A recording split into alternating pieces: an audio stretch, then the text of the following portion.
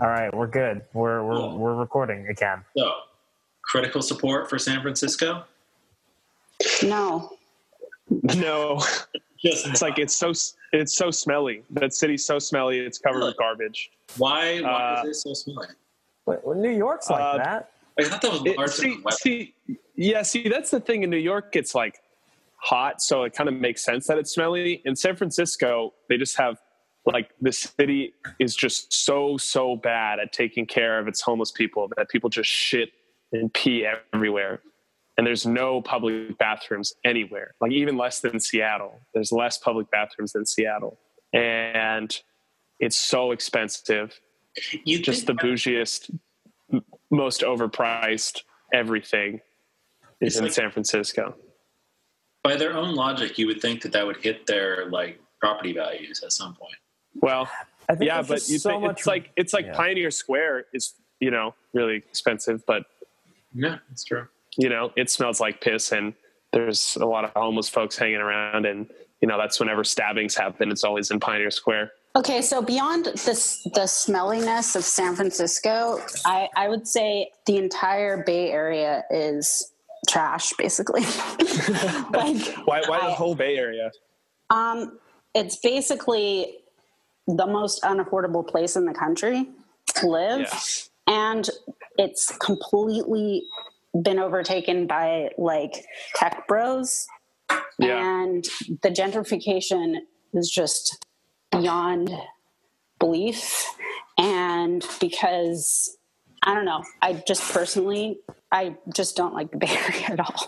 I lived there for a long time, and I've lived in various parts of it, and they were all shitty. Yeah, for me, it's just the extreme inequality and the fact that you see, and like more than just in sort of the, numeric, like, 50% of all new income goes to the top 1%. It's more than that. It's that you have, like, on one hand, like these extreme tech bros, like libertarian, I want to go John Galt, drive create my island in the middle of the Pacific tech bros. And then, like, on the other side, you have, like, absolutely widespread devastation from gentrification and a housing crisis that is seemingly without end. Like, it's just even more than... I don't know a San Francisco that was not in a housing crisis, right? We do have some memory of a Seattle that was not in a housing crisis. I can't think of a San Francisco that wasn't. And it's just, it's just that extreme contrast. And also just, obviously the sheer disdain that the wealthy part of that equation have for everybody else. Yeah. I visited San Francisco one time with my partner, and we were like, the city is so beautiful. I mean, the weather is really nice. That's like definitely a plus there. The weather is incredible, and it generally looks pretty. It generally looks really nice. And then we were sitting there talking about how nice it was. And then in the coffee shop we were in, on the news, breaking news, new report shows that San Francisco is the most expensive city in America, with the average one bedroom costing $3,500. Holy shit. Average one bedroom. The average one bedroom. $3,500. They've just been like completely unable to do anything about their landlord class. Like that's what that must mean. Like the real estate is just, which is funny because it's not like there's no one else in San Francisco with money who might want like maybe not real estate to completely run the show.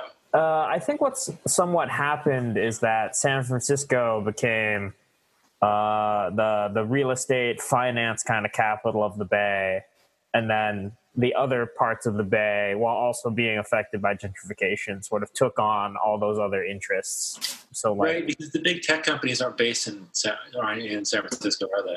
No, they're based in Silicon Valley. Oh, well, a lot of them are in San Francisco. It's really big, like Apple and Google and They maintain San Francisco offices, and they use San Francisco as sort of like in the same way that you and I, Jacob, grew up in the suburbs of Seattle. But like, if anyone asked, we're from Seattle, and that's where we would take people when things happened, or at least my family would.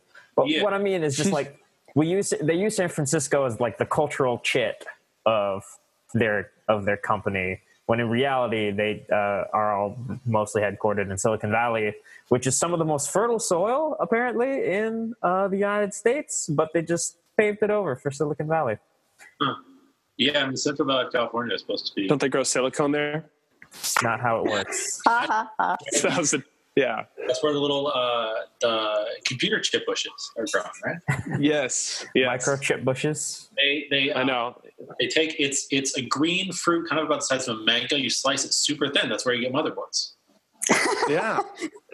Seems It's legit. really, I mean, it's a tragic situation of all the migrant laborers that they bring in, really horrible conditions picking in the microchip fields, really long hours. They're generally, not given the same worker protections as even other agricultural workers. I think we really should be doing more to support the microchip farmers and, migrant laborers in the computer farm industry. Stanford is nicknamed the farm. The campus is nicknamed the farm. I remember that. Like, because whenever it was out in the farms or something. It just looks sort of like agricultural in a lot of the. I'm not really sure what the genesis of that, other than and actually they used to have like a kind of significant like agricultural department, like way back in the day. Oh, you got to grow those computer chips somewhere. Yep. okay, so Oh, it's because it was the site of Stanford was the farm owned by Leland and Jane Stanford.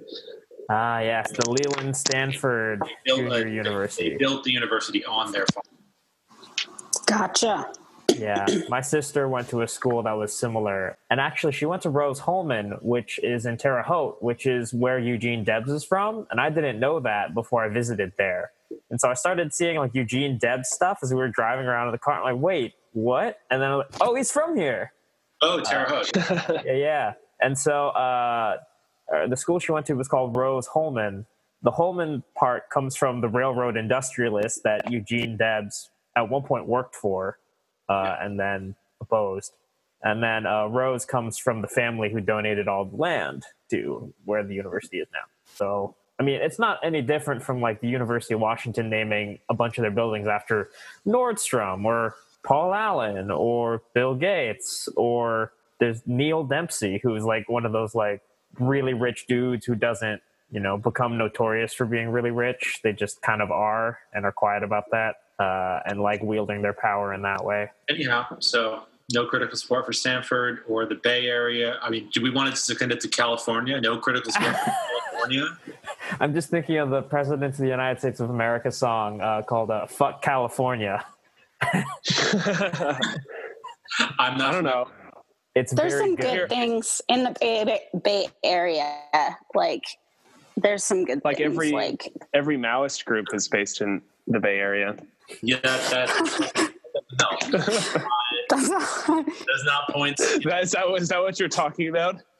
No, I was thinking of the coup. That's right. Yeah. Sure, the coup is there. And all our comrades there and whatnot. I have family there too. So. Yeah, they're fine. But they're also not necessarily like endogenous to California. Like you got out, so. This is true. I feel like the good things about the East Bay area are sort of good in spite of what's generally going on, rather than like Exactly. It's like in the same way that like tortured artists are not good because they're tortured. In fact, it's somewhat a miracle that they are good despite the fact that they're tortured. So I hate to be that guy, but like, if we're going to not give critical support to San Francisco, what about Seattle? I mean, how far behind are we? I mean, we're years behind, I think. But That's good. Seattle has so much else going for it that the Bay Area doesn't have. It's just a way better city. And it's also like we talk about the Seattle freeze. Oh, people aren't friendly. You can't make friends. It's not. My anecdotal experience is the opposite. It's way harder to make friends in the Bay Area than in Seattle. Well, and Seattle has a bunch more things going on. I'm not sure it's even on the same track as San Francisco. Like, I mean, we talk about it like, if we don't stop these real estate interests, it's going to become like that. And it's like, that's true to a degree, but like we just said, like San Francisco functions as this, it is the way it is because the rest of the Bay Area is the way the rest of the Bay Area is. Whereas Seattle is like not even the richest city in the area. It's like, instead of having like a body of water and then Oakland, we have a body of water and then Bellevue. Right. Yeah. That's a good thing to point out. I think there are similarities though, like, geographically there's some, I mean, we're not as big, but we have similar sort of, the layout of the cities have similarities in terms of like the peninsular kind of thing, lots of water. Yeah, north to south. Land in the middle, water on both sides, the general north-south orientation, the fact that they both exist on land instead of on Hey. Both exist on land. They were both ports. I think the problem. So basically, what I'm hearing is that Seattle is just the better version of San Francisco. I guess you could say that. I don't know. We have a stronger industrial sort of vibe. Like there's a strong desire to preserve industry because there's just a long history of it here. So, whether it's Boeing manufacturing or the port or the train yards or Fisherman's Terminal or the ship canal, like there's all these remnants of industrial Seattle that are still fairly industrial. And there are interests that want to keep it that way, business and like labor. Interest like Boeing? Oh, and like major shipping industries, like the ones that are using the port. And that's somewhat changing, because the cruise industry is starting to come in and wants to take up some of the terminal space. Tacoma has got, honestly, like logistically more going on for it. It's not as geographically constrained, their port, as opposed to Seattle's, in terms of, cross-loading things onto trains or trucks or whatever. But also, like, Tacoma's like too far away to be Seattle's Oakland, right? It's not really the function it can have, at least not at this present time with things arrayed as they are. Really? I mean, it's like during traffic, it's like an hour and a half, but I can't imagine you can get to Oakland that much faster during traffic. I don't know, Teresa. That's another reason the public transportation situation for the Bay Area is trash. It's like Palo Alto is not that far from like Berkeley, Oakland, or San Francisco. It would take maybe, I don't know, half an hour, 45 minutes, I think, somewhere around there to drive if under normal traffic conditions. To take public transportation, it would regularly take me like 3 hours one way.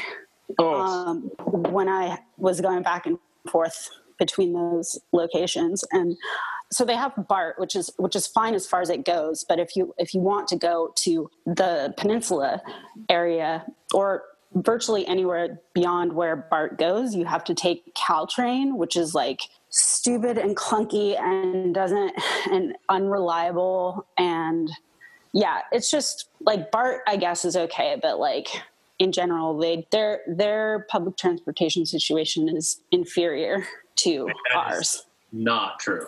I just looked it up. Palo Alto is 33 miles from San Francisco. That'd be like trying to get from Seattle to like Marysville on public transportation. That could easily take you 3 hours, and it'd be on like buses. Okay. But the difference is Marysville is not a big city that demands to have good public transportation. Like Tacoma is like 30 miles away, and it does not take 3 hours to get to Tacoma.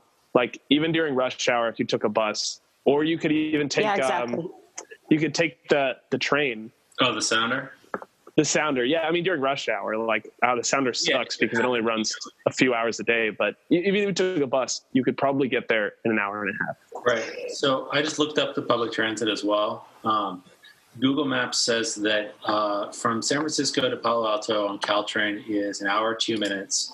From right now during coronavirus. No, this is just what it estimates in general. You can compare that to Seattle to Tacoma on the 594. Would be 59 minutes. So, and it's like both of those would take longer in real life because Google massively underestimates how long public transit takes.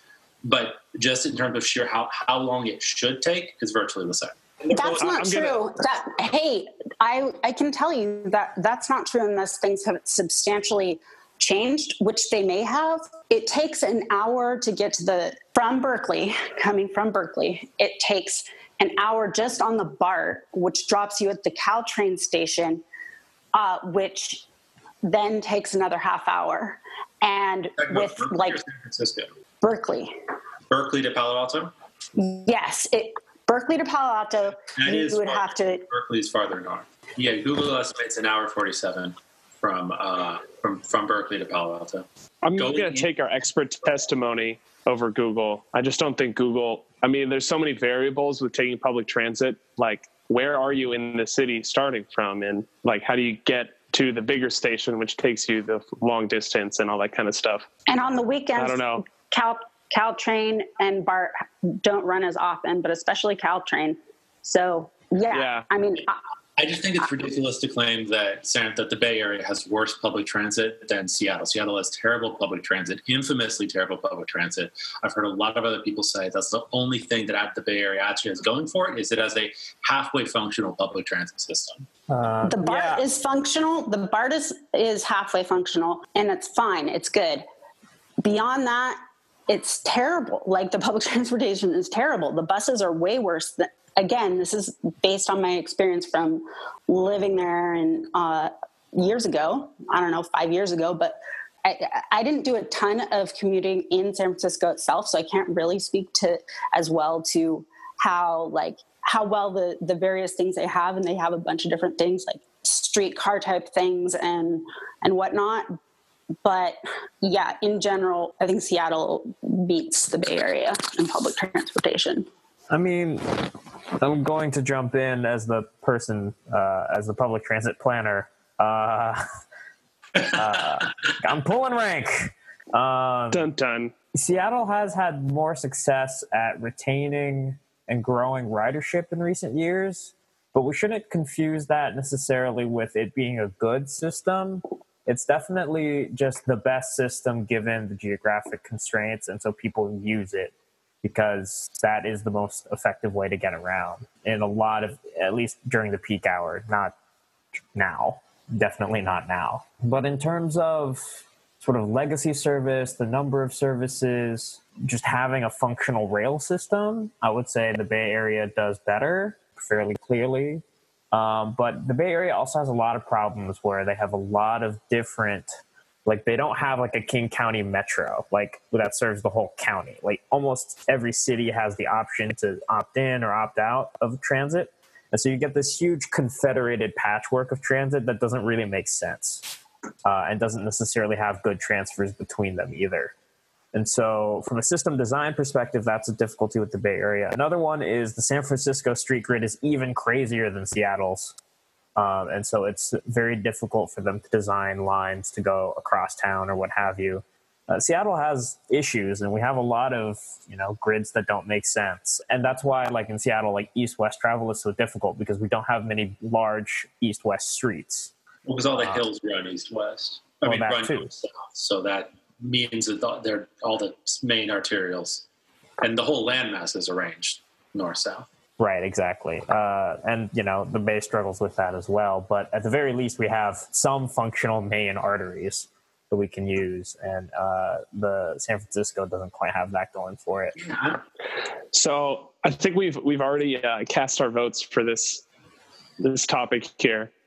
Right. Should we do the introduction? No, but I just want to be clear. We voted no critical support for the most general we got was the Bay Area, right? We didn't have to discuss anything substantive beyond that. Yep, burn it down. Okay. Down with the Bay Area, down with San Francisco. No conclusion on California. Yeah, California for a future episode. Right. Yay, provincialism. Yep. Yeah, fuck the 49ers, am I right? Am I right, guys? You can walk into the ocean, Gabe. You can just walk into the ocean. Football, am I right? Okay. Actually, I'm not sure you are. It may or may not happen. Right. This season. I mean, Yeah, I guess that's true. I mean, we have until August, so hopefully, wild stuff could happen. But yeah, So yeah, maybe Trump will get coronavirus. I mean, Boris Johnson has it, so He does. That's right. Yeah. How There's many? still Is it more than 3 like evil world leaders at this point? Bolsonaro didn't have it, or at least has denied having it. We don't know if he does. But aren't like a bunch of his inner circle has it, right? Some of his staffers who interact directly with him do have it. Okay, so he's probably lying. I Is that- mean, Is that the I joke? wouldn't be shocked. I mean, it's the dude who fell on the floor in his bathroom, and that leaked out in a sort of Huh. funny way as well. Who else has it? Rand Paul. Oh yeah, Rand Paul's got it. Justin Trudeau's wife has it. Klobuchar's husband. Oh right. Wow. Klobuchar's husband. A bunch of leaders of Iran have it. Well, shall we get started? Yes, we shall. Okay. Hello, welcome to Critical Sport, your source for conditional, heavily caveated, completely correct takes on whatever quarantine-related nonsense we want to talk about, or maybe just shit talking California. I don't know. This sounds haggard. We've been No, that's we've fine. been roughing it through the quarantine. I was just thinking that we've been way too formal with our intros, and it's kind of stupid, and I get this weird tone of voice, but that's mostly just because I listen to it too much when I'm... Editing's a drug, kids. Be careful. Yeah. Make sure you talk to your children about editing. Right. So yeah, we have an email address, criticalpodcast@gmail.com. If you're one of the 3 people who have downloaded our last episode, you'll already know this, but you can, or actually 2, because one of those is definitely me. Like everybody, I mean, I'm subscribed. I don't listen to it when we do it, but it is, downloads onto my phone. But yeah, you can email us topics and we will talk about them. And I'm just going to check real quick to make sure no one has emailed us a topic. I'm like 90% sure no one has. We know some of you want to, okay? We've asked you to email us in person, and so you should do that. Do we have anything? Nope. No. This email account has not received an email since February 5th. Oh, wow. Lying follow. iTunes saying there is this, the spam folder is empty. That is how irrelevant our podcast email address is. Hey, we'll get there. We'll get there. Don't even deign to send us spam. If you build Well, it, they I will could come. go sign us up for a bunch of shit, you know. Could just go online and start signing us up for everything. And why don't we subscribe to all the different, you know, like socialist and activist, sign every petition with that email address, you know, fill out every contact form with that email address. And pretty soon we'll be getting like 700 emails a day, you know, just from socialist groups. It'll be great. I think I'm down to like 1 a day from Bernie. I think they must be like doing other things with their time or something. That's probably for the best. I was getting like 4 or 5 a day from just Bernie for a while. It was excessive. It was like, this And is texts. the point even of effectiveness. Like there's a point where you just delete all of them. Like now when I get one, I usually at least glance through it. Right. Yeah, if you only get one, you know. Yeah, well, and if it, you know, as I want to actually know what he's saying about like coronavirus or some shit. Anyhow, does anyone have a topic they want to start with? I can put one forward if no one has one. I have one that's actually kind of related to what we were just talking about. Okay. Yeah, do Let's it. start there and see where we're going. Should we introduce ourselves first, though? I mean, sure. My name is Gabe. I'm Preston. I'm Teresa. I'm Jacob. And if it's not exceedingly obvious already, we're meeting over Zoom like everyone else is. So Right. Zoomer meme that's for self-quarantines. that's why we have such high quality audio on this episode because we're using Zoom this time. Yes. Right. This is why it's going to take me significantly less time to edit. Seriously, trying to integrate, like, God, that was very difficult. Yes, we're all on one mic. It'll be great. Yeah. Okay, so what I've got is Critical support for surveys that are actually fundraisers. Oh. Oh. Because you get these emails or like you see these ads and it's like, you know, it's either from like Donald Trump and it's like, do you support socialism? And it's like, I totally want to take that survey and like fuck with the results they're going to get. Or it's like, or it's from Bernie and he's like, which issues are important to you? And it's like, I want his campaign to know what issues are important to people. But then you get to the end and it's like, how much do you want to donate? And it's like, there's not an option.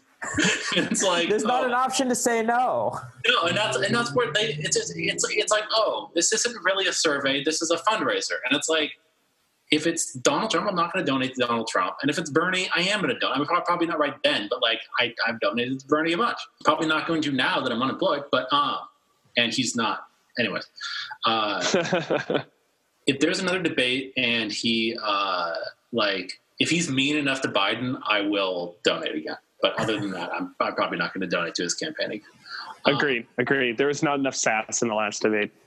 No, he got close to it. Well, I don't know. Like, I think that his last speech in Congress was pretty impressive, though. So maybe that will piss him off enough that he'll be like a little more something.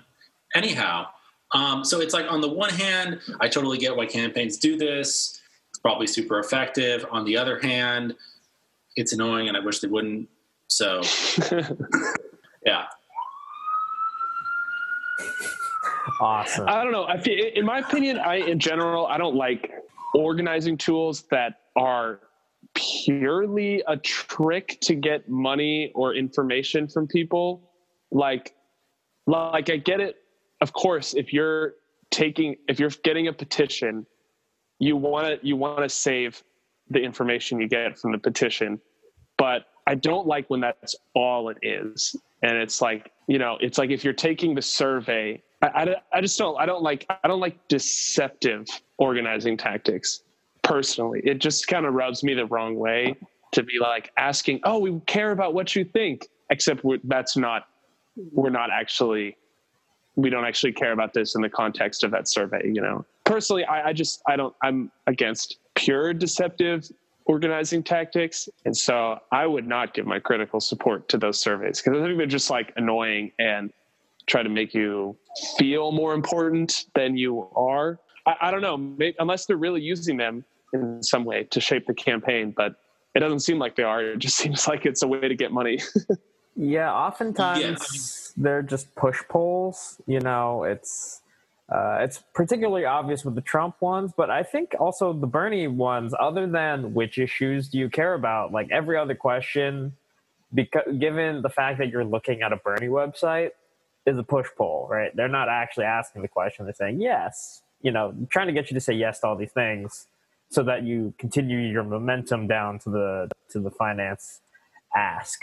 It's one of those things that is a tactic that is used and can be used effectively, but I also agree with Gabe that it seems insufficiently political. It doesn't politicize the issue as much.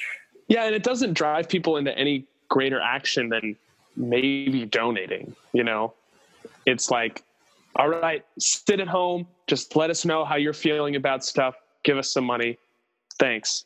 You know, I don't know, it doesn't seem like it's a way to get people out and engaged in, I mean, obviously right now we're not trying to get people out into the streets, but in general, I think that's the idea. You know, to me, it just creates a feeling of, oh, great, we're listening to you, and we use your money to hire the right people to do it. So thanks for that. Right, and that'd be one of our more general critiques of Bernie Sanders' campaign as a whole, which is like, however much they were mobilizing people for these sort of concrete canvassing tasks, a lot of times there really wasn't a next step.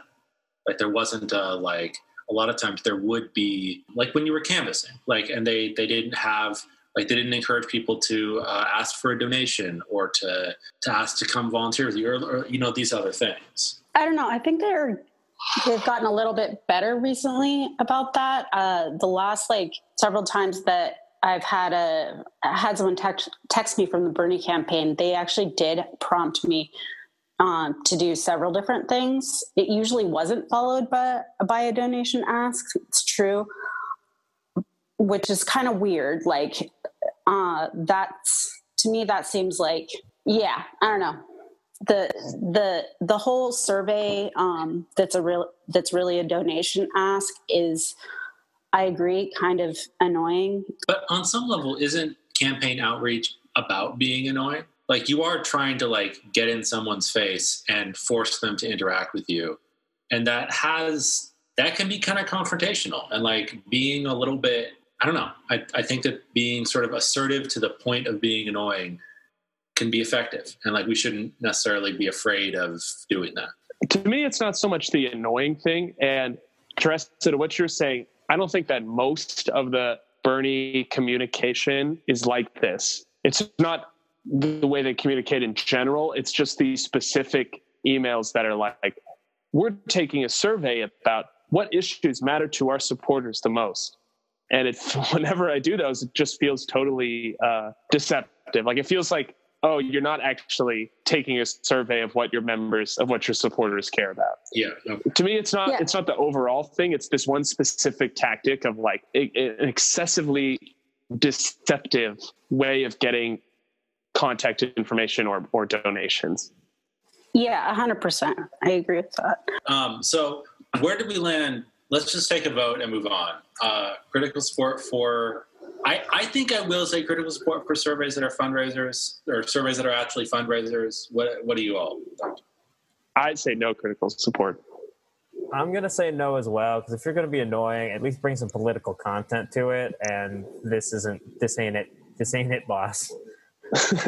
Yeah, I think I'm pretty much in that same camp.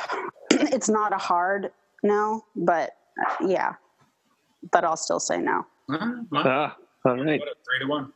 We have made a decision. So next time you see one of those surveys, print it out and tear it up. Or try to get a negative number in the donation box and see what happens. Try to get a negative number. That means if you get a one, money, right? Yeah. Bernie's all right. Bernie is going to do the stimulus checks himself. Anyone who puts negative $2,000 in the donation in Act Blue. If you are the dealer, I'm out of the game. If you are the healer, means I'm broken and lame. If thine is the glory, then mine must be the shame. You want it darker, we kill the flame. Anyhow, so who's got a topic? I can go in if nobody has one. Hit it. Do it. All right. So obviously we are in the time of coronavirus. We are living our life on Zoom and growing moss on our chairs. And so I figure we should do some topic that is somewhat relevant to this issue. And so I am proposing critical support for the specific business Boober Eats. Boober Eats? So Boober Eats was a post by none other than some strip club in Portland that posted on their Facebook page saying, hey, we're going to start doing takeout. It's Boober Eats. And it was originally a joke, but then so many people liked it that they decided to do it. And so what they do now is instead of, they open the strip club kitchen, they make meals. Strip club kitchen. Do they bring a buffet to your house that you can pick through? It's not a buffet. A bunch of old shrimp that's been sitting out all day. Oh, gosh. No, they don't get that quite recreated. They don't recreate that experience. But they put the food in the containers, just like takeout. And there's a delivery driver who is separate from the stripper. So, there's a little bit of security there.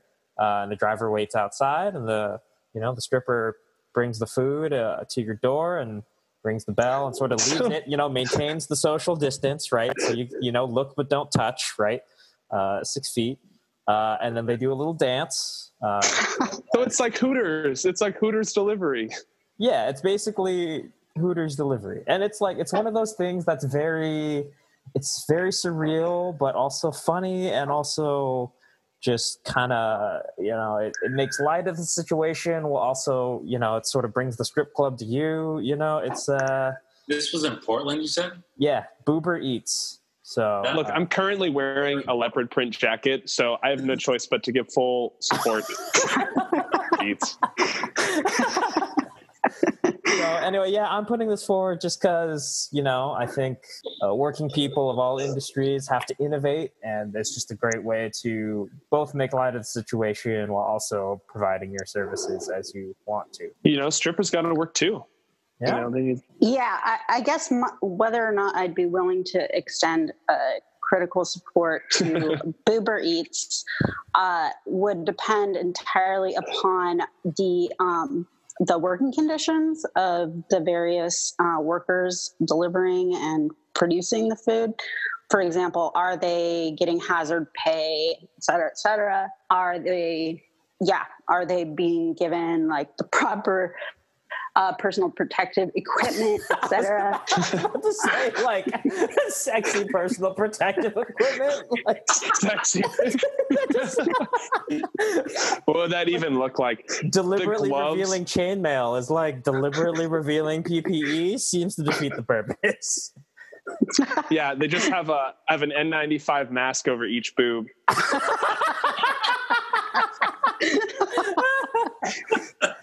I'll show you double D95s, Yeah. When you first said that, what I thought it was going to be was that the person that brings the food to the door is just wearing like gloves and a mask and a trench coat, and they just flash you and drop the food. So it's like, they are protecting, the virus doesn't travel that way. So like, Yeah, I think that'd be the way to do it. yeah, you like linger and do a little dance, and that's like more time for like there to be like water droplets, whatever. Mm-hmm. Well, you're maintaining social distance. Yeah, and it's not for very long. I think the best research right now is you can only get it if you're asymptomatic. You can only pass it if you're in the same room as someone for like 10 minutes. So this isn't going to be like a 10-minute lap dance from 6 feet away. This isn't that. Because that's impossible. That's not really a lap dance at that point. That's like watching someone twerk from a distance. But like from a weird distance. It's like not close enough to do anything, but way too close otherwise. Like, I mean, this is going to be kind of an interesting one to take a vote on or to discuss, because we haven't discussed like sex work at all. So like we're just all presuming that we like are in critical support of sex work on some level at least.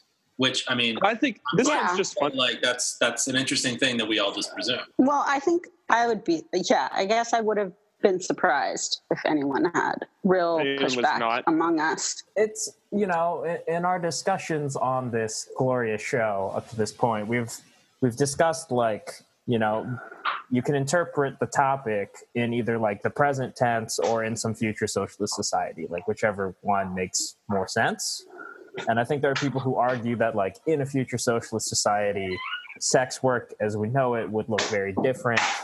It would be a bit, it would just be constructed differently. Like, you wouldn't, you wouldn't obviously have we're all exploited for our labor, but, like, there's a particular exploitation within sex work that has extra exploitation on there, and that would go away under socialism, which would then sort of pave the way for just like every other industry is transformed, and some may become more or less professional, so it would be the same for sex work. And so I think from that perspective, if you're looking at like a future socialist society, like does a future socialist society have widespread sex work? I don't know. I think there's arguments that it wouldn't. But also, like, how far does that go? When does that happen? But in the present, right now, I think people are able to survive under capitalism however they have to and however they see fit for themselves. in, again, understanding the whole context around that. So, people do what they can to survive, and I don't think we should harp on sex workers, especially in this sort of more like flippant, less, there's much less danger to the sex worker in this instance, because there's actually, there's a driver making sure that, that they're secure and okay. And also like the 6 foot social distance thing prevents anything from that from happening there. So wait, but then are they just standing like let's say you take it to someone's house, you walk up to the door, drop it on the doorstep, and then like step like off their porch. So you're just kind of like out in the middle of their yard, like front yard, like doing a little dance for them. Is that like kinda? Yeah, I think that's my impression of what's going on here. Hey, I mean, to each their own. I guess if they're into it, I mean, I cannot tell them not to do that. I think that's great. Good for you. So, but the critical question would be: was Uber an innovation of the workers themselves, that they were like, "This is a way that we can all still make a living"?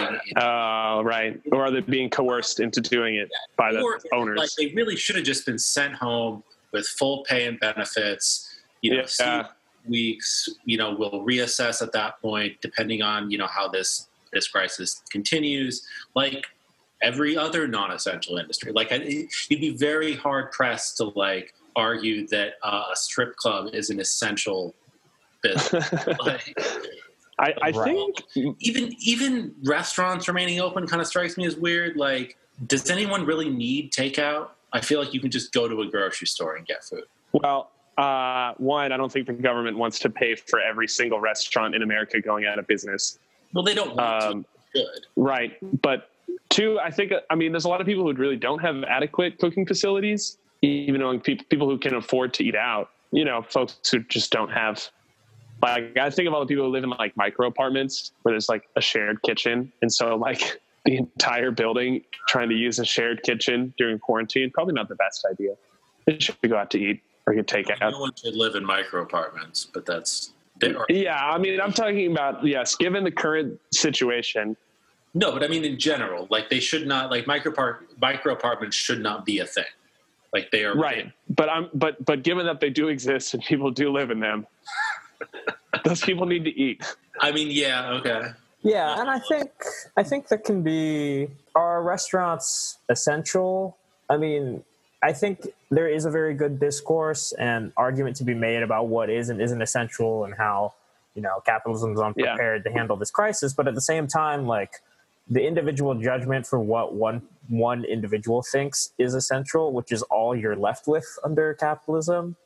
I mean, like that varies. Like if getting a meal delivered from one of your favorite places helps you be less anxious about the situation, I think that's a valuable service. I mean, it all depends on how the workplaces are structured and if are the workers being coerced into doing this, or do they really want this to be a service? Like Meals on Wheels, for seniors who can't leave the home and can't cook for themselves. That's been a big program for, elderly people for a long time. And I think particularly in this instance when they have trouble going to the grocery store in the first place to get groceries. And yeah, you can do grocery delivery or what have you.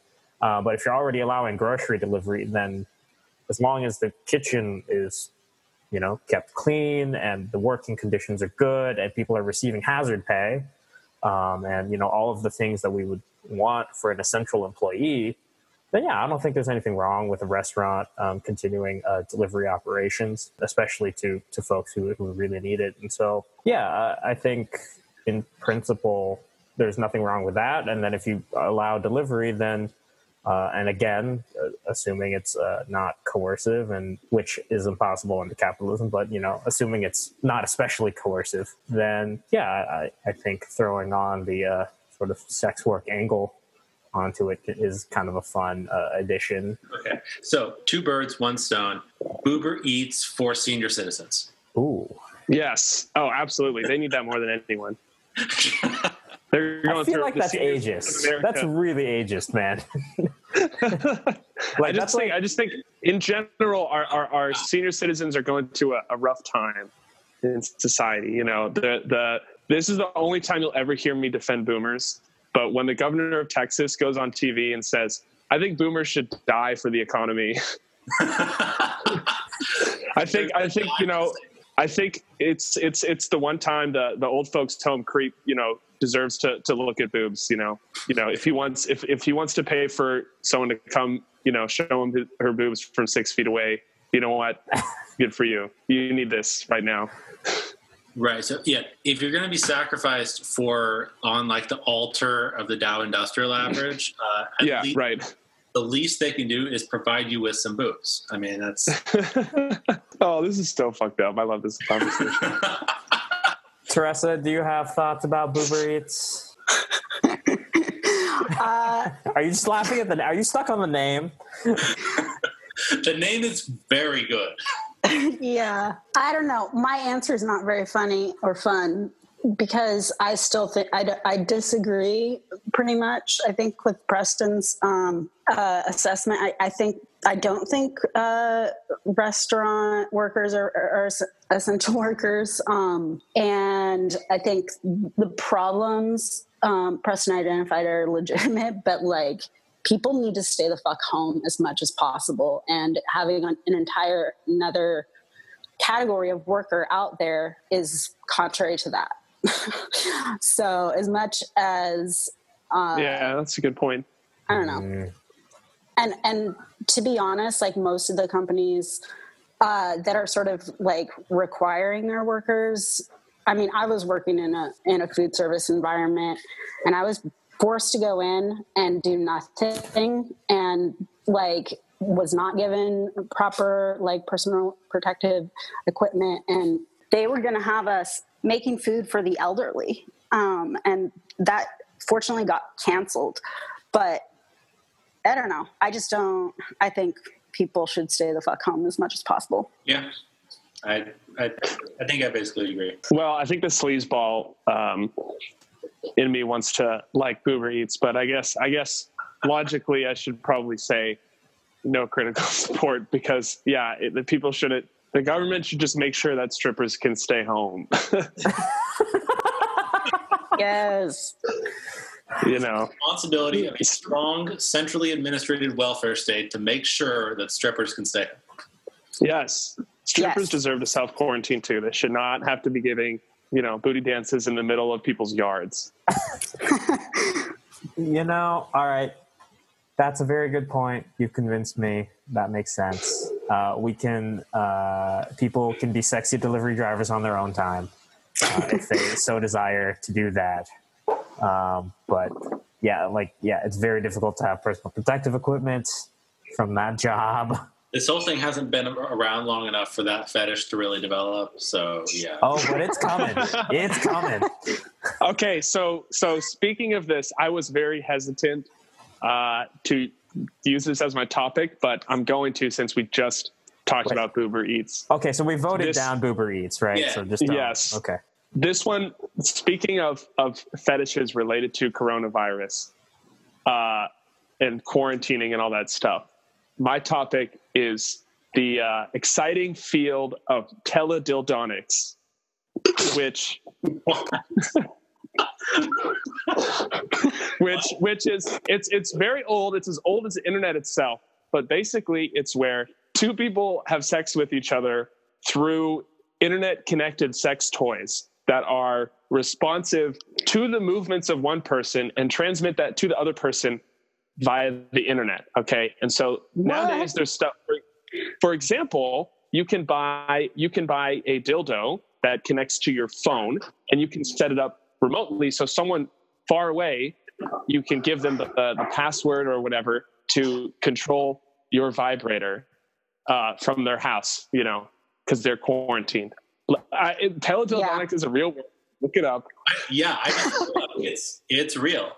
Yeah, no, I've heard of it. Right. So the entry level into this is the like Wi-Fi connected vibrator. That's like the entry level, and you maybe like in the age of coronavirus, you can meet someone, on Tinder and have a great conversation, and then you're like, okay, here's the key to my Wi-Fi dildo, and then you can have internet sex with each other. But the like advanced version is there's like, I'm pretty sure like in Nevada, there's like a virtual sex bot brothel that exists. You could incorporate all kinds of crazy shit with VR, with all kinds of insane contraptions, and like life-size dolls and things like that. So you could have like a life-size, like each person on each end has a life-size doll that's supposed to be like responsive based on the movements of the other person. So do we support this, or is this a dangerous development for humanity? Oh man. So basically, okay, the reason I thought of this was because I saw an article that said like sex toy sales are up 60% or something like that. If only it was 69%. Yeah, right. And then like with the coronavirus, and then like a couple companies are sending people like free dildos, basically as a promotional marketing thing. They're giving them out for free. I mean, delivery, right? And so it made me think like, oh, okay, so this is just the beginning, right? It just started, and this sex toy sales are already up. So I'm wondering, I'm pretty like, I think that within, if this goes on past April, we're definitely going to see an app come about that's like Tinder, but when you sign up, they send you a like Wi-Fi connected sex toy package, depending, like you choose, okay, this is my gender and this is how I like to have sex. So then they send you the appropriate toy, which connects, to your phone. And then you go on your little, virtual, video call date with someone. And then if it goes well, you can have virtual sex with them. And I think there's going to be an app that does this within a month. If the quarantine goes past April, then this will be a thing and people will start doing it. And is encouraging this a good way to get people to stay home? That, I think, to me, that's the fundamental question. I mean, there's a couple different angles you could come up with, and it also goes in a couple different angles. Yeah, right. There's a lot of angles I can think of. I mean, another way, like I read an article about what this is doing to dating and relationships. Right. In general, and it was super interesting. There's been like a massive wave of divorces in China. Yeah, so it's like all these people that are cooped up are either like having a lot of sex, and it's going to produce like there's going to be some sort of like a baby boom. Yeah, there's going to be a baby boom in about 9 months. But for another group of people, they're like cooped up with their partner, finding out that their relationship doesn't work. Or that it only worked when one of them wasn't there most of the time. So it's like with this, so yeah, but it's like on the other hand, I think I don't know. Okay, maybe a more philosophical question is the widespread proliferation of like virtual reality sex. Is that bad for society? And if it becomes normal, will people be able to go back? Will people want to go back? I think people will be very able to go back to having real sex. You think so? Okay. I don't think that would be the problem. This isn't Black Mirror, Gabe, okay? Okay, well, maybe it could be.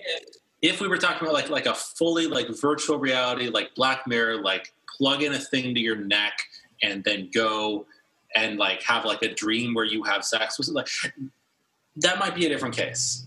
But right, we're talking about like basically elaborate phone sex. Yeah, phone sex, and you also have a dildo. Yeah, but that's it's like, how different is that really than just having phone sex? I don't know. Yeah. Okay. So what I'm hearing is it is a good way to encourage people to stay home. It's a good temporary substitute. You can get a few of the people to stay home. I just feel like it's unnecessarily technological. Like Jacob said, you could definitely just do this with, like a fleshlight and a dildo, right? Like there's no, like you can get like 85% of the way there without needing to send your, can you just imagine? Feed through an app? Yeah. Think of the data that these companies could collect. Yeah, the bits flying through the internet are literally your dick. It's literally your dick on the internet. It's like, you've accomplished the wireless dick effect, you know? Like, Okay, but I kind of like the idea of having like some kind of digital, some kind of like fleshlight internally shape itself to be like my butthole. I personally think that'd be super awesome to have that. I think that's the technology that currently exists. Yeah, I don't know if it does that in real life, but I mean, I think it would be cool. you can always get a mold of your How butt. on earth would it do that? I don't know. Yeah, I mean, Okay, think of like the when like at the drugstore they have that machine you stick your arm into to get your blood pressure. So In that, like- reverse. That in reverse. but maybe it can like squeeze into like a specific shape. so I mean, that sounds like some. In order for that to actually work, that would have to be some pretty advanced technology. That would not be Yeah. cheap. Like, I mean, I don't know about you, That's Gabe, true. but I don't think I want to stick my dick in that when I go to the pharmacy. Well, yeah, okay, good point. I mean, it's some of us have kinks, Preston. I don't appreciate your kink shaming right now. Oh my gosh.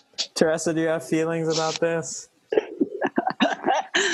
I don't know. I kind of just want to give my critical support,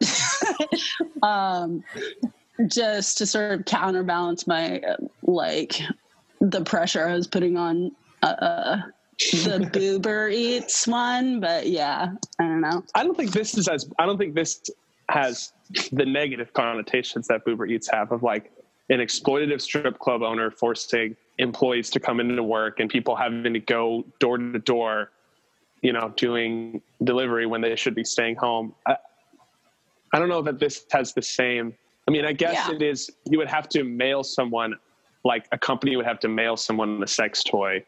worse, you would have to manufacture those sex toys. You'd have to have a factory that you somehow designate as an Right. essential industry. Okay, but let me counter with this by saying I think it's good that pot shops and liquor stores are considered essential industries because people would not stay home if they could not be drinking.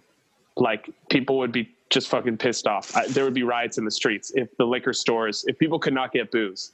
And so I think in the same respect, sex is also an essential industry. And so it's not like sex workers should not have to be going, and people shouldn't be going out on dates right now. So I think sex toys is the best substitute that exists to get people to stay home. But it's like, if we're talking about a group of people who are so desperate to get Action. that they were going to go out, and that they were going to go on an actual date with a person that they were going to get within 6 feet of, but that the prospect of teledildonics convinces them that they don't have to do that. That's a very small group of people. Like, that is I think it encourages people to stay home. And I also think we have never lived through a time when we were forced to stay home for multiple months. Okay, like people are already losing their minds. Imagine if this goes on into May or June, this situation, and it very well could. We're talking about a whole different world at that point, and people are going to be so excited to have something like this. Like, I think it'll be a good thing to help keep the quarantine going if that's what needs to happen. I mean, part of me just wants to again, it goes back to this seems like an unnecessary number of moving parts to achieve the effect that you want.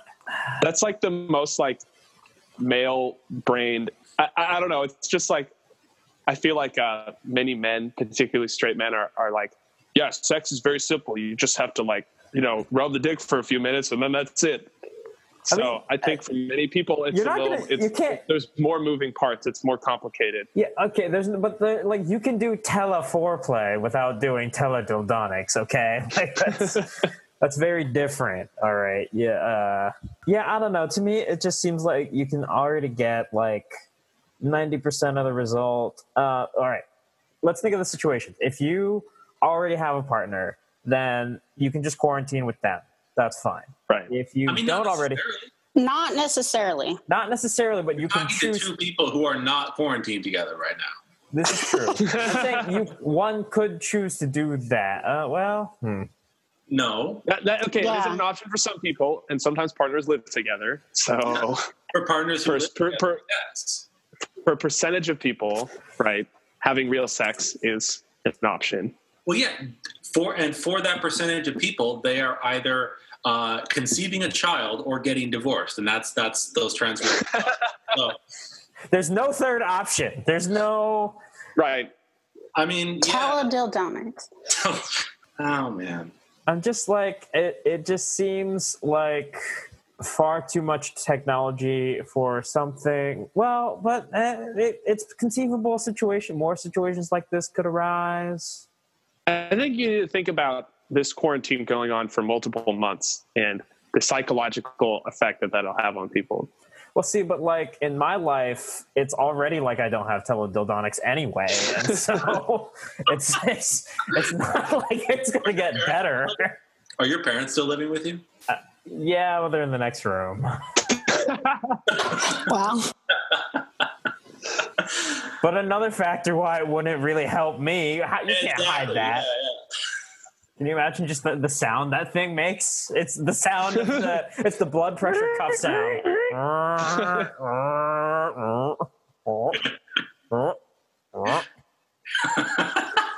don't know. You could just put on some kind of wholesome movie or something in the background covered up. Right. Or turn on one of your many vacuums. Yeah, I do have a lot of vacuums. They probably wonder why I was vacuuming for like 30 minutes. Not to mention teleforeplay gets really difficult when there's 40 vacuums going. I mean, conversely, you could just get one of those blood pressure things. I'm just They imagining can't be that expensive. wrapping the cuff. Hey, what's my blood pressure right now? Well, it depends. What am I watching at this moment?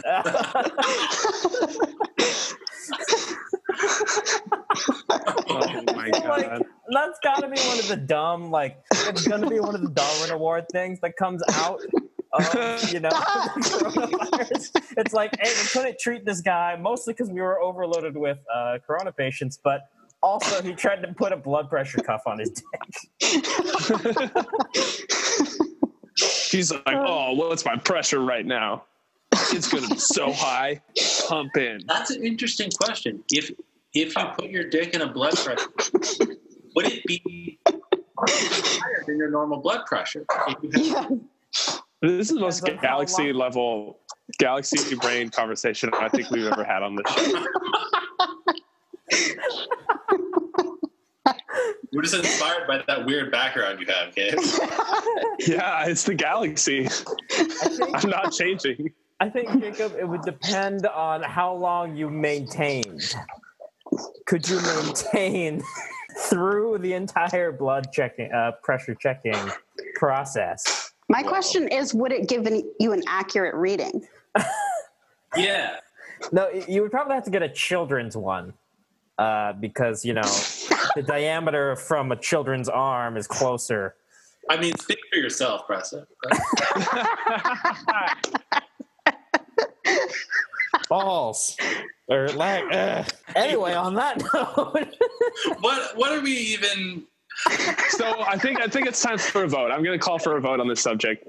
Do we offer our critical support to the brave new world of teledildonics? And I say do. yes. I agree. I'm gonna vote no. I think most pandemics won't last as long as this one. Although I guess if there's ever like Ebola, I guess that could be an issue. Can I just be like, I don't care? Like, I don't know. Like, Nope. That's not an option. way. Like, The world is black and white. You have to make a decision. Fine, I support it because I can't find a good reason to oppose it. It could be useful. It's just that I don't see the point right now. Okay. So I kind of think that the specific concept around teledildonics is pretty moronic and unnecessary. It really adds much of anything. It's sounds gimmicky and not like, it's the kind of thing that people who are single and quarantined and like the kind of person who's not actually out of work because they're just working from home, so the whole thing's kind of a joke. It's the kind of thing they would spend money on, try once and then never do again. Because I which is like actually probably the majority of the sex toy industry, but I guess so this specific thing is I wouldn't support. I kind of think I am gonna say critical support, just in the sense of like critical support for the idea of like making remote sexual activity more like you're absolutely right about the app. Some out of work app developer started making this 2 weeks ago. Like it is already in development. I get they're in San Francisco. They're definitely in San Francisco. Yeah, well, I mean, San Francisco as soon as they got the us, right? Yeah, they got the shelter in place order, and because they're in fucking San Francisco, they decided to make this happen. Yeah, so I would say sure, kind of on the strength of the spirit of the thing. Like it's a worthwhile cause, even if this specific iteration is not good. All right. Well, look at that. I think it's unanimous. Dear listener, go forth and teledildonic yourself. Well, yeah, it's a group activity. You got to get someone else involved. I mean, you could just do it yourself, depending on how the technology works. Magnified, sanctified be thy holy name. Vilified, crucified in the human frame. A million candles burning for the help that never came. You want it darker.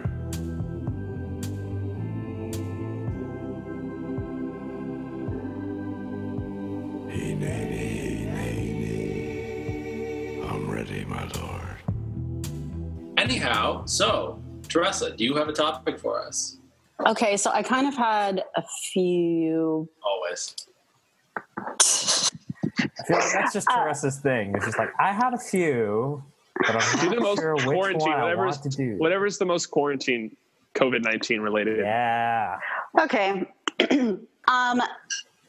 It's okay. I'm not gonna like explain all the reasons why it might not be good this time, but the impulse is very strong to do that. Okay. So the stimulus package that was just passed. Oh shit. So, dear listeners, this is the stimulus package that was passed by the House of Representatives on Friday, March 27th. And as of this moment, it has technically not been signed by Trump, so it is not done yet. But I thought he signed it earlier. Oh, it's been signed? Huh? It was passed by the House this morning, and the last I checked, it was not signed. I heard, this might have been wrong, but I heard something about it, about him signing it, but maybe I'm wrong. So just to be clear, this is not to be confused with the stimulus package that you can buy from Teledildonics.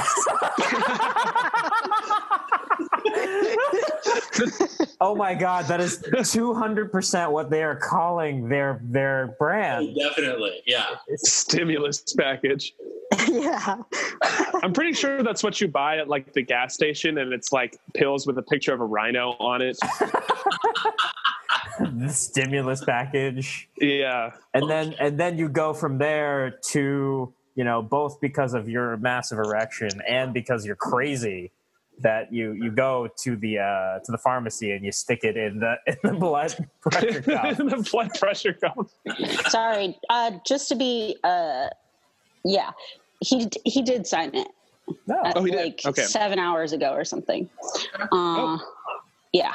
Yeah. So this is actually really hard. Mm-hmm. Yeah. The first user of stimulus package. It's like, oh man. Such a great testimonial. Yeah, it's actually really hard.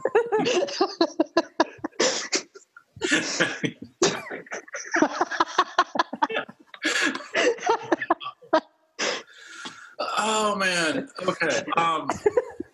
Yeah. So the stimulus package, it includes a shit ton of corporate bailouts and useless bullshit, and the majority of the worker relief aspects of it are extremely weak, but not irrelevant. Like the expanding unemployment insurance that will help millions of people. The $1,200 check, depending on how you filed taxes 2 years ago, is kind of a joke. But I mean, for the people to get it, that'll be meaningful. So yeah, it's like, okay, and this is actually really relevant because Bernie and AOC and everyone else fucking voted for this, and they voted for it saying, I don't like substantial aspects of it, but I'm going to vote for it anyway. They offered their critical support to this bill. Was that correct? I mean, I think in the context too, like they were able to, I mean, Bernie in particular was able to win like the good stuff that's in the bill. Well, he was able to defend the good stuff. Oh, okay, right. Well, like didn't he get the 600? Take out that one part. Right. So he was able to win that. And I mean, I guess like in the shitty context of the world we live in, right? It's like you see the government is run by Republicans and they're the ones overseeing the coronavirus, relief and quarantine process. And so their argument, right, would be like Bernie's argument would be like the only way to get anything for workers, and they did get some meaningful stuff, is by compromising with them because they run the government right now. And I guess it's just like, I don't know if this moment is the era of mass movements. Because of coronavirus? Yeah, I mean, I just don't know that like I don't know that there was any way to get anything better at the speed that it happened.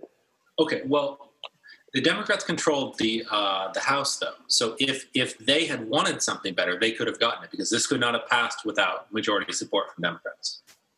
Yeah, the kind of critique I've heard a range of sort of takes on this from the left, and the sort of strongest anti-take I heard on Democracy Now! And the guy was like kind of infuriated with Bernie et al. For because his impression was that they actually had they had enough leverage to have shaped the bill and been more forceful about keeping the bad stuff, corporate slush fund aspect, out of it. I don't really know the degree to which he's correct. I don't know enough about it and what how the process works and what kind of influence he and like AOC and et cetera might have actually had. But yeah, I agree with Jacob. Like the stuff that is helpful to like the working class and normal ass people is significant. Like it is materially going to improve a lot of people's lives, including mine. And yeah, but then it comes with all this shit that is really bad too. So yeah, I think like you just real quick. Do you remember who it was on Democracy Now! Who was saying that? I do not remember his name, but I can look it up and get back to you in a minute. Okay, yeah, I'm on the website now. I'm just curious. He was a speaker later on in the show, but yeah, I don't know. Was this today? Know. Yeah, this was today. Okay. Yeah, the $1,200 checks thing is like, or not checks, I guess. The payments thing is definitely probably like one of the worst aspects, because it's one, not really that much money at all, and two, it's going to be so complicated. I mean, I think that I would be surprised if half the people who are eligible got it by the end of April. I would be shocked if they were able to even do that good. No, I mean, not that I think millionaires should be getting it too, but I just don't really care at this moment if millionaires also get a check. Like, it just seems like having to check and verify everyone's income adds a bunch of extra steps, and basing it off of people's like previous tax returns, it's really complicated. This is fuck over people who make a different amount of money than they made 2 years ago. That aspect has been changed. So it's improved since the last time. The actual bill is better than the bill as of yesterday. So I think that aspect has been significantly, it's much more inclusive now than it was before. And it's for people who didn't file taxes. I was speaking with the CPA when I was doing my taxes earlier, and she said that for people who didn't file taxes, it's going to be through Social Security, for example. Like if your income is from Social Security, then Social Security, you'll get a direct deposit, like just like you would your normal like monthly disbursement from them. Okay. I mean, it kind of gets to like Matt Stoller, which is interesting. Wait, who was it? Matt Stoller. Who is he? He's a pundit. He was also on The Rising. I heard him this morning too. Yeah, and he had a pretty harsh take on it. I would agree with your assessment that it was like they definitely could have fought for something more. And the main criticism coming from that crowd is that they allowed the relief package for working people to be combined with the bailout. And if those were separate bills, they could have fought it differently. But, Chuck Schumer, Pelosi, Mitch McConnell were all sort of convinced they needed to combine all these things to wrangle basically the radicals in both of their parties. At least that's the line from The Rising. I personally don't think that the populists in the Republican Party would be willing to put up a fight for, anything. That they don't actually oppose the corporate bailout. It's just posturing for them. So it's whatever. But yeah. Yeah, no, I think in terms of like legislative procedure, yeah. I mean, I think sometimes the critique comes across as like, oh, the Democrats are being hoodwinked again. And it's like, that's definitely not the case. We all know that the corporate Democrats are very happy to be, plugging this bailout. I'm sure all the Washington State Democrats are happy Boeing's about to get, billions of dollars of bailout money. They were the ones pushing for means testing. Right, yeah. And so, it's not like we should act as if the Democrats are some sort of like, good-hearted idiots. I think the reality of the matter is the group of people on the floor of the House and the Senate who both really wanted the worker bailout part and really hated the corporate bailout part, like truly, that number is very small. In terms of like senators and representatives willing to fight on that basis. Could they have done more? Yeah. Could they have done more and not taken a ridiculous political hit for doing so? I'm not sure. Like, could Bernie have introduced his amendment on, addressing the corporate bailout, even if the Republican amendment had not come up? Yeah, he could have. But he would have been absolutely destroyed by the press, by, every other force. For doing that. He still should have, but... For doing what? For introducing his amendment to... he was threatening to, while he was mocking the Republicans for trying to cut benefits for low-wage workers, he said, okay, if that passes, I'm going to introduce my own amendment to cut the corporate welfare section of this bill. And do you think he would have been attacked in the press for that? No, I think if he had introduced that amendment and intended to block the bill just entirely right over that, without the Republicans, like let's say the amendment had not passed, but he decided to do that anyway, then I think he would have been absolutely destroyed politically. He would have been seen as basically being an obstructionist. It would basically like confirm all the things that they say about Bernie, right? It would be totally stupid and unprincipled, obviously. And, but that's just what the media spin would be, right? Is that, oh, it's Bernie, he's not getting his way. Look at all these businesses that employ all these people, blah, blah, blah, blah, blah. It just would have been very hard for him to carry out that filibuster on his own. And because there's just not that many people on the floors of the House and the Senate who actually want this. It's not like there's a bunch of kind-hearted idiots. It's like, no, there's just genuinely very few of them. If there were more of them, the bill wouldn't look like this. And so, yeah, could they have done more? Yeah. Should they have done more? Probably. Could they have done more and not been absolutely destroyed by the media and everybody else? Unlikely. Yeah, I mean, it has the whole weight of the emergency underneath it, right? Where everyone is saying, do something now, do something now, do something now, do something now. And it makes the whole situation a lot more complicated than, a normal parliamentary procedure situation. Right. But, okay, so if the entire Senate, the majority of Republicans, the majority of the Democrats are going to vote for something, and Bernie Sanders isn't going to vote for it, that's not going to hold up at passing. Like I don't think he had the ability to stop this. The filibuster. It seemed like he may have had the ability to do so in the current stage of whatever they were doing, whatever process. He could have held it up in some further way, basically. Yeah, that's what he was threatening to do because of the Republicans' amendment. And he said he basically would have done that if the Republicans had won that amendment, which they didn't. But one could argue he should have done that anyway, regardless. And the question is, does that make sense? I agree with that argument. Okay, so if we had a real socialist representative in the Senate right now, they should have done that. They should have argued for it. And it's like Bernie Sanders, the fact that he didn't is kind of course he didn't. That's not who he is.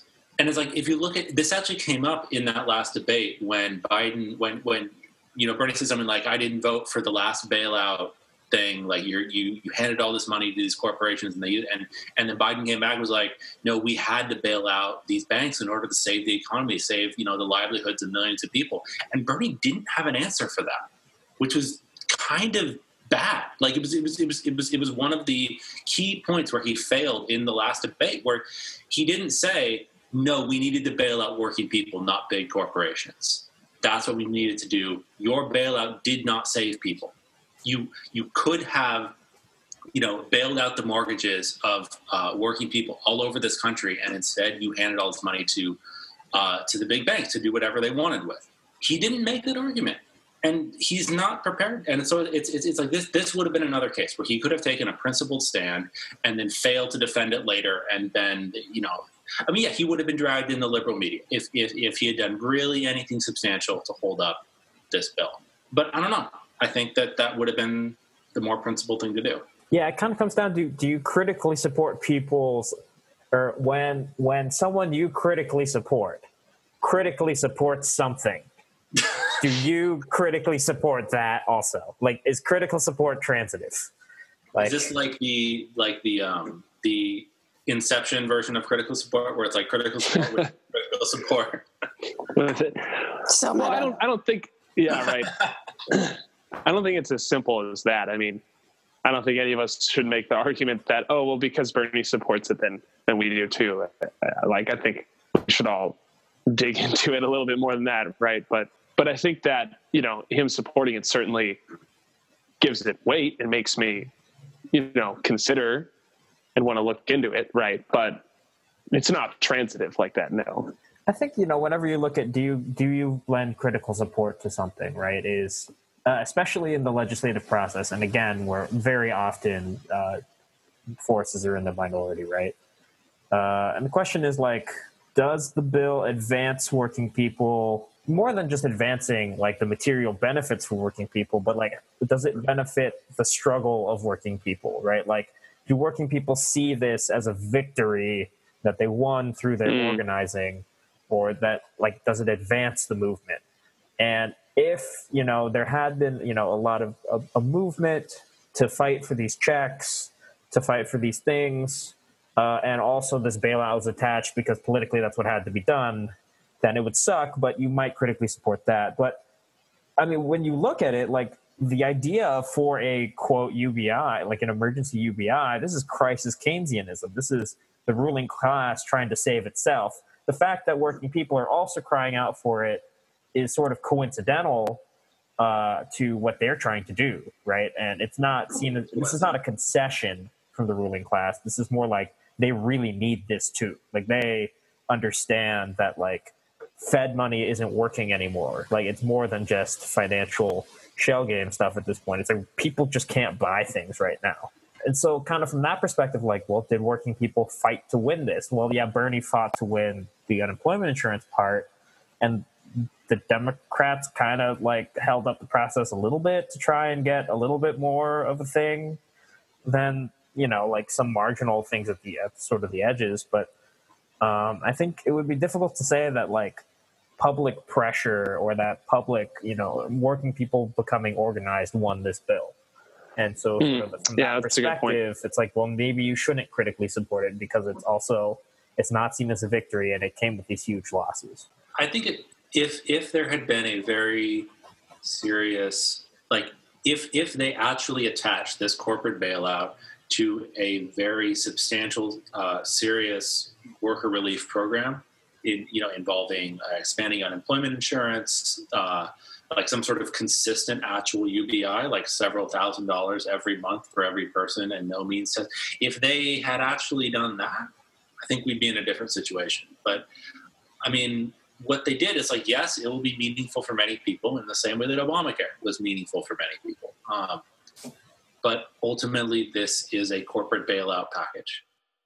This is them trying and honestly probably kind of failing to save the economy from a recession. I mean, they're handing, it's like they're doing shit like they're going to hand Boeing a sum of money that's like 90% of their net worth without taking control of the company. Like they're going to nationalize Boeing without nationalizing Boeing, which is just, and the CEO of Boeing said, if you try to do anything else, if you try to put anyone on our board, mandate anything, we don't want your money.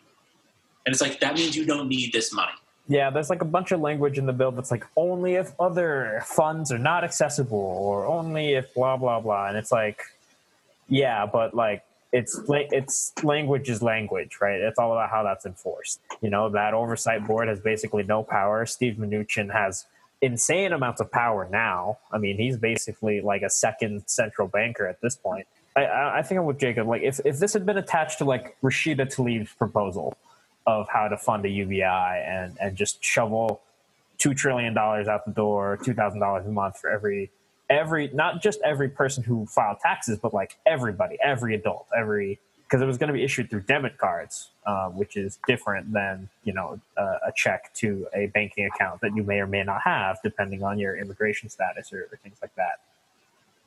So if it had been something more like that, where the relief was more widespread, more consistent, stronger, or something like that, then yeah, I think there would be a stronger case. But I think just given that like it's a relatively small part of the bill compared to all the other corporate bailout measures, I think it is difficult to sort of gussy that up.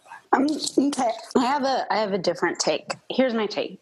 I would be in favor of extending critical support to this bill. Like, granted, everything Jacob and Preston you were saying, I don't disagree in principle with that really, but I don't know. I think the actual material benefits that a large portion of like the working class are going to get, this does provide material relief for a lot of people in a time where like people are absolutely desperate for that. And the level of the small, like totally inadequate support that this does provide is better than what they could expect last week or even a few days ago. And that, I think we should, this to the extent that this is helping relieve like ordinary working class people, that's good for movement building right now. That is right. It's good for the working class so they can survive better than they could with this not passing, but it's also good for movement building, and people don't have to be desperately scrambling quite as hard. They're still going to be doing the same things that there's still going to be the mutual aid projects happening, but people will be a little bit less stressed than they would be without it. And, this is not the last piece of legislation that will ever happen. Like we can fight for better legislation down the line and fight to build the movement. And I think on the basis of just relieving people a little bit, yeah, I am willing to extend critical support for it. I know that it's going to substantially be, a lot of people, and myself included, I am less stressed because of what this bill is offering. So all the caveats that you guys mentioned, I think apply, but yeah. I think it's still really important that any victories that are, and you could tie this, in terms of politically putting it forward and mobilizing around it is like, we started seeing people. This was the week of wildcat strikes. Like, people just started walking off the job because they weren't getting enough protection. They weren't getting paid enough for this shit. Basically. And so you could try to tie, if you want to, politically, of like, that this was necessary for the capitalist class to maintain legitimacy. And if they didn't do this, then there would be more because there were movements already percolating, they had to concede this, right? But I don't feel like that's nearly as strong as like, hey, we mobilized the movement to win this thing. Obviously it's much harder to do at the national level with the same sort of force. We haven't really seen, I struggle to think, after the civil rights movement and sort of one-off like gun bills or things like that, when was the last time there was a mass movement of working American people who got a bill passed? Yeah, but Preston, I think we also need to think of, in the context of an emergency and just how recently like the lockdown and quarantining has started. Like, I don't think that a movement winning a national bill is even remotely possible on the timescale that we're talking about. Like, this event has not happened for 100 years, and it was like so different last time. I mean, it's just not really like comparable. And so, I mean, in that, it's hard to judge it on that criteria, because I just don't know that winning real, like I don't know that a movement winning massive gains is possible, because people just struggling to even know like what even is a movement right now. Yeah, we still haven't even figured that out. I mean, it's so sparse. Everything is so in emergency mode that it's just like, we need to look at this on a different criteria and look at it and playing the role that will perhaps, I kind of like what Teresa said, because it's like allowing people to then build that movement, in the quarantine, build that movement from staying home, because like, without this unemployment, like, think of how many people would be like, well, shit, I guess I'm just going to have to, go work for DoorDash or go to PCC and start working there. But now it's like, oh, okay, well, maybe I can, feel comfortable enough to join the mutual aid group, feel comfortable enough to come to one of these online town halls, because I'm like not freaking out about how I'm going to eat tomorrow. There's value in that. Like, right now, the idea of winning a national bill isn't really possible for a mass movement at this moment. Yeah, and it's like we can say, okay, are we analyzing something?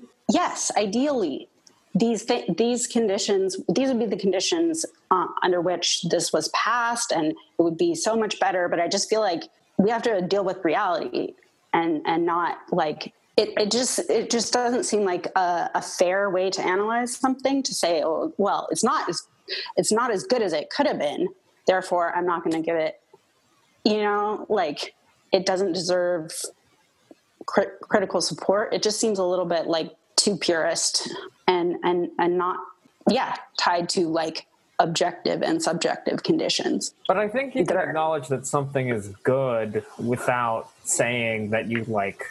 Well, I don't know. I guess it depends on how we want to define, what does critical support entail? I mean, obviously on this show, we have a larger definition of what, I mean, we just critically supported teledildonics. I don't think we have a very high moral ground on what critical support means. But I think for something as like, actually, well, I was going to say actually hard, but like as difficult as like a real piece of political legislation that has real material impacts on people and how it is won, how it is won matters. Yeah, I was arguing earlier that there are very few people on the floors of the House or on the floors of the House and the Senate who actually want these things. But the question is you can put pressure is like, do you critically support a piece of legislation just because it does something good? Or do you critically support it because there was some way in which working people were involved?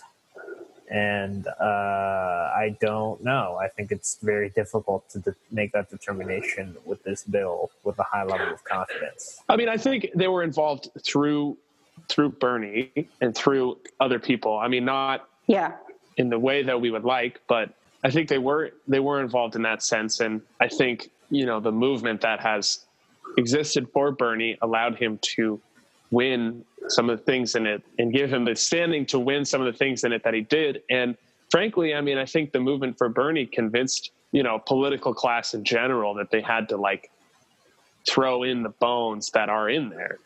I think that had a lot to do with it, although not directly related to this bill. And I'll just say again, I think right now it's still, we're still trying to figure out what does a mass movement look like when everyone is in quarantine? How do we fight for stuff when people aren't even supposed to leave their house? And it's too soon to, I don't think we can really judge it on that standard as much as we could with any other piece of legislation, that's out there. And exactly. I think to a degree. Sorry, go ahead. What? No, I'm rambling here. No, exactly. And with the time scale, with how quickly this is developing and things are changing, that movements take time to build. And so we had to operate with the existing movement that was basically around Bernie. And it's just too, and that wasn't, big enough to accomplish what you're saying. And it's things were moving too fast for that movement that you're saying would be necessary to actually coalesce. This is the time scale is just too quick for that to have really emerged. And I agree with Gabe that people were actually, putting pressure on government officials in various capacities. A lot of that was, in Washington, a lot of it was directed more at the state or citywide level. And I would imagine that was happening all over the country as well. But yeah, I don't know. Yeah, so the counter argument is Bernie and AOC and the rest of them in their current position right now, given the power that admittedly limited power that they have and the state of, our inability to really organize, could have done much more. They could have demanded more. They could have proposed more. They could have fought for more. They could have, Bernie even... Well, they did propose more. I mean, they certainly... Yeah, but it's proposed a lot Bernie more. Was up there making that speech saying, this is, when he was berating the Republicans for trying to take out that one measure, he kept saying, I'm going to vote for this bill. I'm going to do this. He could be threatening to not vote for the bill. He could be doing everything he can to fight for no corporate bailouts and for a much stronger and for much stronger relief measures. Yeah, politically, he could have gone up and argued, all right, I want to rewrite this bill. That line that says $500 billion to bailouts, I want that to be $500 billion more to unemployment insurance, or $500 billion more to the instant payouts. And I'm very aware that it is basically impossible that would ever pass. No, yeah, but that's not the point. Right. He could have made that stand, and yes, it would not have passed. It could have passed with his single no vote, and I think that would have been a more principled thing for him to do. I think that would have been the correct thing for him to do. And it's it was said earlier, he would have been skewered in the media. Yeah, he would. And a stronger representative of working class people would have been able to defend themselves from that. And I'm not sure Bernie could have adequately defended himself from that. But I think that's also kind of the argument that Teresa and Gabe are coming at this with is Bernie, his politics are not that, but he also doesn't have the structure around him to do that. So guys, I was getting really mad because I was talking and sorry. I thought Jacob, you were interrupting and talking over me. And then I thought Preston was doing that. And I was yelling into the phone. And then I realized I had muted myself. So. Oh no. Brutal self-own. Yeah. Shall we cede the floor then? Yeah. Can I, sorry. Yeah, so now it's me interrupting. But what I was going to say to Jacob's point is I think we're yes, that is what some highly principled Marxists that I can think of would have done, but we don't have a real socialist. We have social democrats. Bernie and the the squad, they're social democrats, and they do not live up to the standards that we would want them to have. But I still don't think, I still don't really think that's fair. Like, we're expecting. Just because we know, or we don't honestly think that they'll do that, doesn't mean we shouldn't call on them to do that and insist that they do that. No, we absolutely should, but I don't think that changes the calculation of, well, for me, it doesn't change the calculation of whether or not I want to extend my critical support to it. Maybe it sounds like it's not the case for Preston and Jacob, but I think we've probably exhausted this topic unless anyone wants to add more. I mean, it comes back to, like, is critical support like a results-oriented thing or a process-oriented thing, right? Like, you know, I critically support Bernie because, you know, his policies are good, but also more because his, you know, the program, he's building, you know, the shadows of the movement that is necessary to win these changes. Is it the way I would do it? No. Is it the way a lot of people I know would do it? No. But in general, he's got a much larger platform than I ever will. And so it's important to critically support and try to steer sections of that movement towards stronger politics. But, like, I don't know. It comes down to, like, but it's also a good point that, like, the process in this case is so fast and by necessity fast that it doesn't even make sense to critique it on the basis of process. Yeah, we can absolutely critique it on the basis of he should have done X, Y, and Z. He could have done these things. He did not do these things. And, like, we can critically support Bernie and critique him on this point and say he should have gone. He should have gone a lot farther. He should have put up far more of a fight. In general, he should be much more confrontational with Democratic leadership. This is sort of an ongoing critique of him in everything he does. That's my basic critique. Right. But yeah, I agree with Ress. Sorry to add in another thing there, and I don't know how necessary that was. But yeah, I'm down to vote. Vote. Okay. Well, I think, yeah, my overall position hasn't really changed. I all the caveats, but I do think it's generally. I don't want to walk that back. Sorry. Yes, I would be willing to extend my critical support, despite all the many, many imperfections of this bill. Same. I'll vote no in the interest of having a balanced perspective on this topic, and also because I think we, especially now in this moment, it does more for the movement to begin critiquing Bernie's weaknesses as well as embracing his stances. So I'm going to vote no. Yeah, I would say the issues with this bill are far beyond imperfections. I would say no critical support for it. All right. So, dun. So we'll have to when we do the tiebreaker on this one, we'll have some real perspective on it too. Yeah, like if the unemployment insurance is a total cluster. Yeah. We'll find out. Half of this podcast has successfully applied for unemployment insurance. So. I have unsuccessfully applied, so still waiting.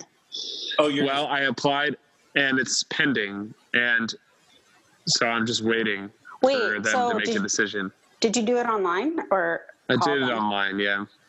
That's interesting. I filled it out yesterday in the afternoon, and I had a decision like by this morning, and it was approved this morning. I think it's weird because it seems like they gave me a decision, but you have to file weekly claims. So I filed my first weekly claim, and then they're like, okay, this one's pending. And I think it's because I was working half, like, part-time at a job that I got laid off from, and I'm still working part-time at another job. So they're like, did you work hours this week? And I said, yes. And so I don't know. Like, my situation's complicated. I didn't just have one job. So it said I got approved. And then when I filed my first weekly claim, that's pending. So, I don't know. Yeah. It's one of those, like, because you still have some hours or something, they have to, Yeah, I don't know what they're doing. Like, I don't know if they have to call all my jobs and, like, find out how much I actually worked for them. I have no idea. They don't tell me what it is, and there's nothing I can do to make it go faster. So, Yeah, something tells me they don't have the staffing to be like calling around and make sure everybody like is. I don't know. it's almost like they should I have hire no some idea. people. But for like for a job of denying people benefits, that would be so stupid. Hiring people to deny benefits.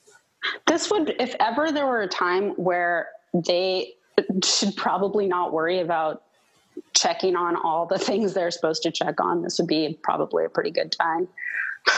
Like, just we shall morally won't, but yeah, anyway. Cool. Well, on that note, thank you for listening to another episode of Critical Support. Stay healthy, stay safe, don't go outside. Stay the fuck at home. My brother, homie. Tired of running, tired of hunting, my own kind, but retiring nothing. Tires are steady screeching, the driver is rubbing, hands on the wheel. Who said we wasn't? Dying of thirst, dying of thirst, dying of thirst. Dope on the corner, look at the coroner. Daughter is dead, mother is mourning. Straight bullets, AK bullets. Resuscitation was waiting patiently, but they couldn't. Bring her back. Who got the footage? Channel 9. Cameras is looking. It's hard to channel your energy when you know it crooked. Banana clip, split his banana pudding. I'm like Trey. That's Cuba Gooding. I know I'm good at dying of thirst. Dying of thirst. Dying of thirst. How many sins? I'm running out.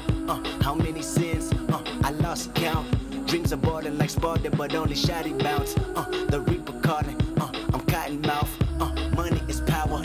Yours is ours. Lay with a snitch. Die with a coward. Hope we get rich. Hope we get tower over the city with vanity, with the music louder. The same song. A black flower. I show you how to die your thirst. Die your thirst. Die your thirst. What are we doing? Who are we fooling? Hell is hot. Fire is proven to burn for eternity. Return of the student that never learned how to live righteous, but how to shoot it. Tired of running. Choirs is humming. Tell us to visit. We lie about coming. Now back to business. Loading the guns and back of the Buick. Your hood is feuding. The beef is bubbling. It's no discussion. Hereditary. All of my cousins. Dying of thirst. Dying of thirst. Dying of thirst. Too many sins. I'm running out. Somebody send me a well for the drought. See, all I know is taking notes on taking this life for granted. Granted, if you provoke my best days, I stress days. Forgive me for all my sins, for I not know. My best days, I stress days. Say fuck the world, my sex slave. Money, pussy, and greed. What's my next crave? Whatever it is, no, it's my next grave. Tired of running, tired of running, tired of tumbling, tired of running. Tired of tumbling. Backwards, my mama say, see a pastor, give me a promise. What if today was the rapture and you completely tarnished? The truth will set you free, so to me, be completely honest. You dying of thirst, you dying of thirst. So hop in that water and pray that it works.